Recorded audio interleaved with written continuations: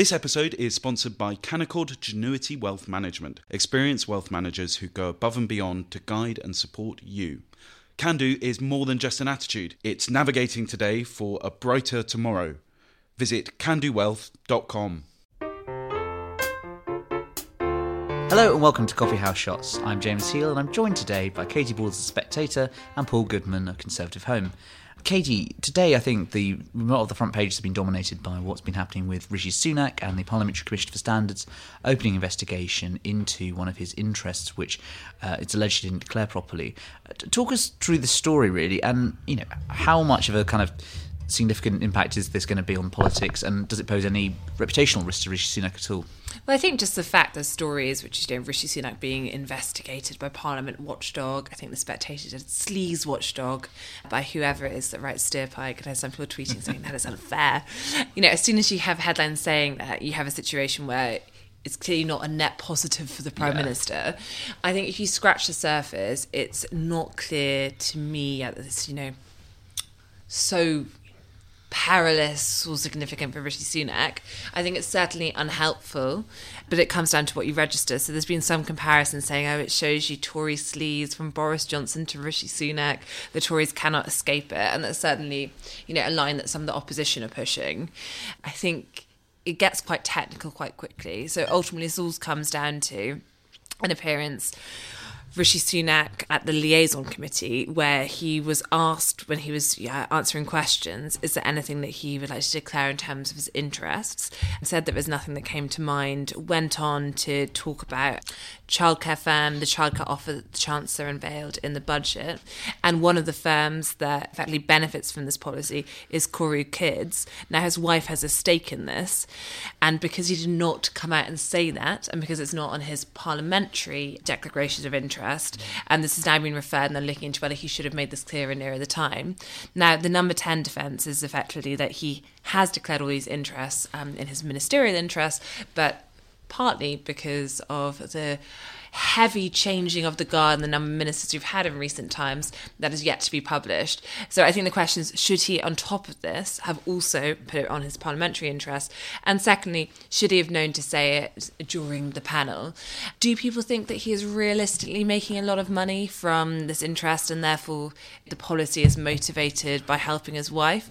I think there's an interesting point here, which is part of the argument almost is his wife, who is a billionaire heiress, has so many stakes in different projects, it's almost unreasonable to think Rishi Sunak would know every single one. So I think we can get onto the wealth perception issue, but this is really quite technical.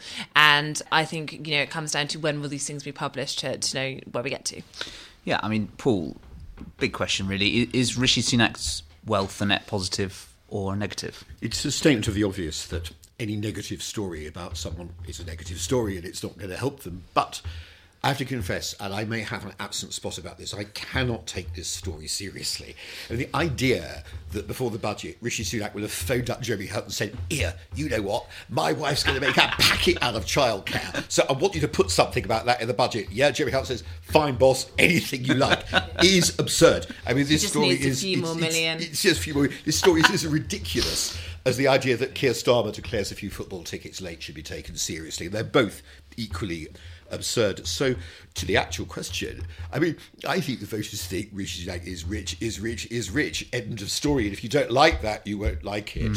There will be some people somewhere this week who think, well, actually, it's not a bad thing because he's so rich, he can't possibly be in the whole business to make money. A very sort of 19th century approach. Very, very 19th century approach. So I don't really think this is in the first order of significant things, to put it mildly. The one interesting thing about it, from my point of view, is that actually, in a way, it's about him continuing to live in the post-Boris Johnson, Liz Truss chaos.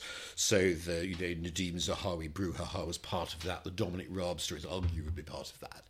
But the fact is, this is all about, in a way, him not having published this in the ministerial code, because the ministerial code is so late, because everything is behindhand and in a mess after those two premierships. So I think that is maybe an interesting aspect of what I think is a fairly trivial story. No, I completely agree with that. But what I would just say is that there are 6 investigations going on into MPs right now by the Parliamentary Commission for Standards. 3 of them are Tories and 3 of them are suspended Tories.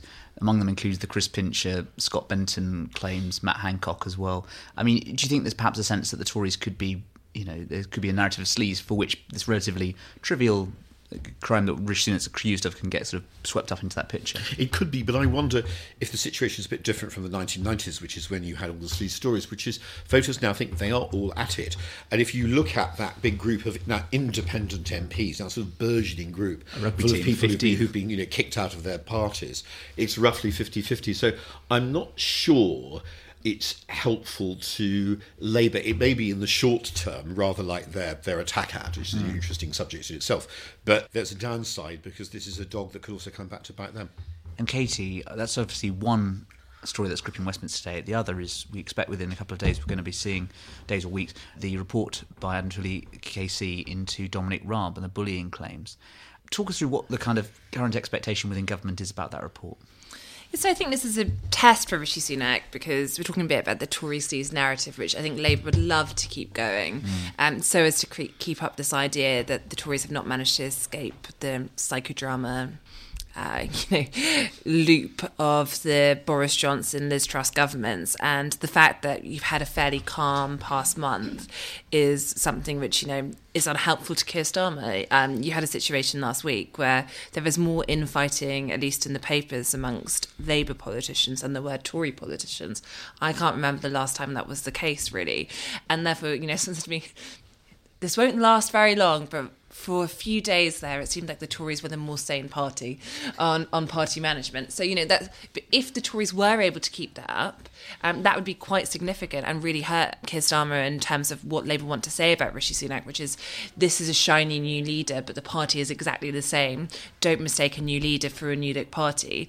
So anything they can do to add to that narrative that they will seize on. The Dominic Raab report, and of course we don't have the contents yet, and there are some reports saying they expect it to not come out with a decisive verdict.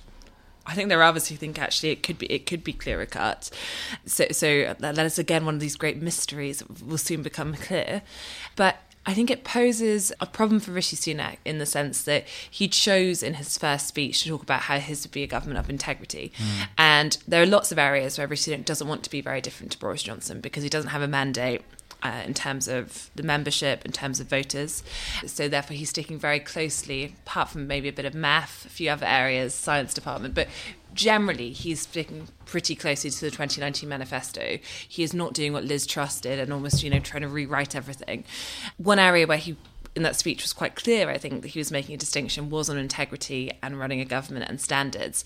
And therefore those words can come back to haunt him. And I think therefore if this report has enough in it to at least suggest that Dominic Raab was found to have behaved in a way which could be classed as bullying, intimidating behaviour, he risks, if he doesn't take action, looking as though he is protecting his friend, because Dominic Raab is a close ally of Rishi Sunak. He, of course, defended him multiple times in that summer leadership contest, was banished to political Siberia by Liz Truss as a result, and therefore different situations. But Rishi Sunak getting rid of Nadeem Zahawi and sacking him is not a particularly painful thing for Rishi Sunak to do, because Nadeem Zahawi was a Boris Johnson ally. Now, every action will have a consequence, but I think that if Rishi Sunak looks as though, depending on the report, he is doing favours for mates or he treats some differently than others, it will go back quite heavily on what he says in his speech and how he wants to show he's different. Yeah, and of course, Paul, this is the Deputy Prime Minister, the Lord Chancellor, great gigs given to him, unlike Nadeem Zahawi, who I think was very much seen more as a kind of Boris Liz person who Rishi had to appoint. Do you think this is sort of different from previous cases? Well, he's also the Foreign Secretary who was in office when the Afghanistan debacle happened. So I have to declare an interest here because my godson, Raphael Marshall, was the Foreign Office whistleblower. So exactly at that time, I came up a bit about against the working methods of Dominic Raab, as it were, and let's say they were regarded as unusual in Whitehall. He was, regarded as a very forceful and demanding minister. The question is whether he stepped over the line into bullying, whether these accusations of bullying that are cast around government a lot now, whether they reflect a real increase in bullying, or whether they reflect something that was always there but no one ever talked about, or, whether the present generation of civil service is more snowflakey than the ones before. You take your choice and we'll have to see the report. I think what will damage Rishi Sunak more unless the report's really bad for Dominic Raab and he tries to cling on to Dominic Raab. I think what will actually damage him more is an impression of incompetence.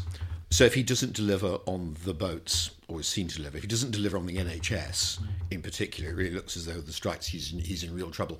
I think that's worse for him, because this kind of Tory recovery in the polls, sort of creeping up, can only surely be because life's a bit quieter than it was under Truss and Boris Johnson, and more voters must like that, more voters must be willing to give him the benefit of the doubt. But if it all goes belly up on boats and the NHS and inflation, he's going to find it very tough. Yeah, I mean, I agree with that. I think you have a situation by which you see the polls are tightening slightly. We're not yet at a point where I think anyone in number 10 can get out the champagne. But the next few weeks, the next few months, I think will tell us whether that is just perhaps what was going to happen just by calming things down slightly, the polls, returning to, a less hellish point for the Tories, or whether it's part of a long-term trend. And if you have a situation where, that keeps going and it keeps going down, that's how you keep the Tory party on side. So it's not only you need to keep those challenges, obviously they need to solve them, but also in terms of party management, which if the Tory party just looks like it's fighting and is very chaotic, it's much harder to do everything else. So I think the next few months are pretty pivotal, even though the next election, won't be till next year. Rishi Sunak has to keep up a sense of slowly closing the gap. Now, I was speaking to some of the Tory party. They are technically in their minds fine with just, gaining a point every month or so, every 2 months. But I think it just has to be going in the right way. Otherwise, it doesn't take much for this to, someone said, if this looks as though it was a brief recovery and all the problems start to dominate again because of things like strikes, it's much harder. And I think with the local elections, that is going to be difficult for the narrative in the sense they might not be as bad as people expect. Of course, you have the coronation soon after.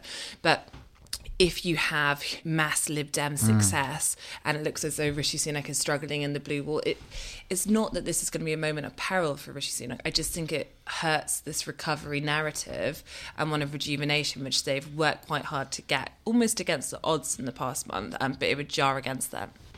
And Paul, just finally, talking of party management there from Katy, it's today the centenary of the 1922 committee. What do you think most commentators and the public get wrong about it, other than the fact that, of course, it was started in 1923? I don't think they particularly get the 1922 committee wrong. I think people who are interested in politics have a sort of pretty good feel intuitively for how it all works, which is that the Tories have got this very peculiar psychology, which is they feel, I think this is still true despite all the changes in the party, they've got sort of entitlement to rule. So therefore the psychology goes from completely hysterical upbeat when they win big majorities, like after 2019, of the kind of, oh, we're going to win, we're on our way, Labour are finished, to complete panic when the bottom drops out of the polls. And we saw some of that last year. The 22, in a way, is the sort of mechanism that judges that. When things are going well, you don't tend to sort of hear from it. When things are going badly, suddenly you're very aware of the meetings, even, going back in history to 1975 and the famous Milk Street Mafia that helped to oust Ted Heath. They tend to raise their heads. I mean, just finally, it'll be interesting to see who the new chair of the 1922 committee is when the present one, Graham Brady, goes, because Brady has become something of an institution. He's enormously long-serving. He's seen these endless leadership elections. He's really been a leading rebel himself. At one point during COVID, he really was, in a way, the leader of the opposition in Parliament because he was anti-lockdown. So it's always worth keeping an eye on the 22s. You never know where the hysteria panic cycle is going to take you next. We certainly will. Thank you, Paul. Thank you, Katy. And thank you for listening to Coffee House Shots.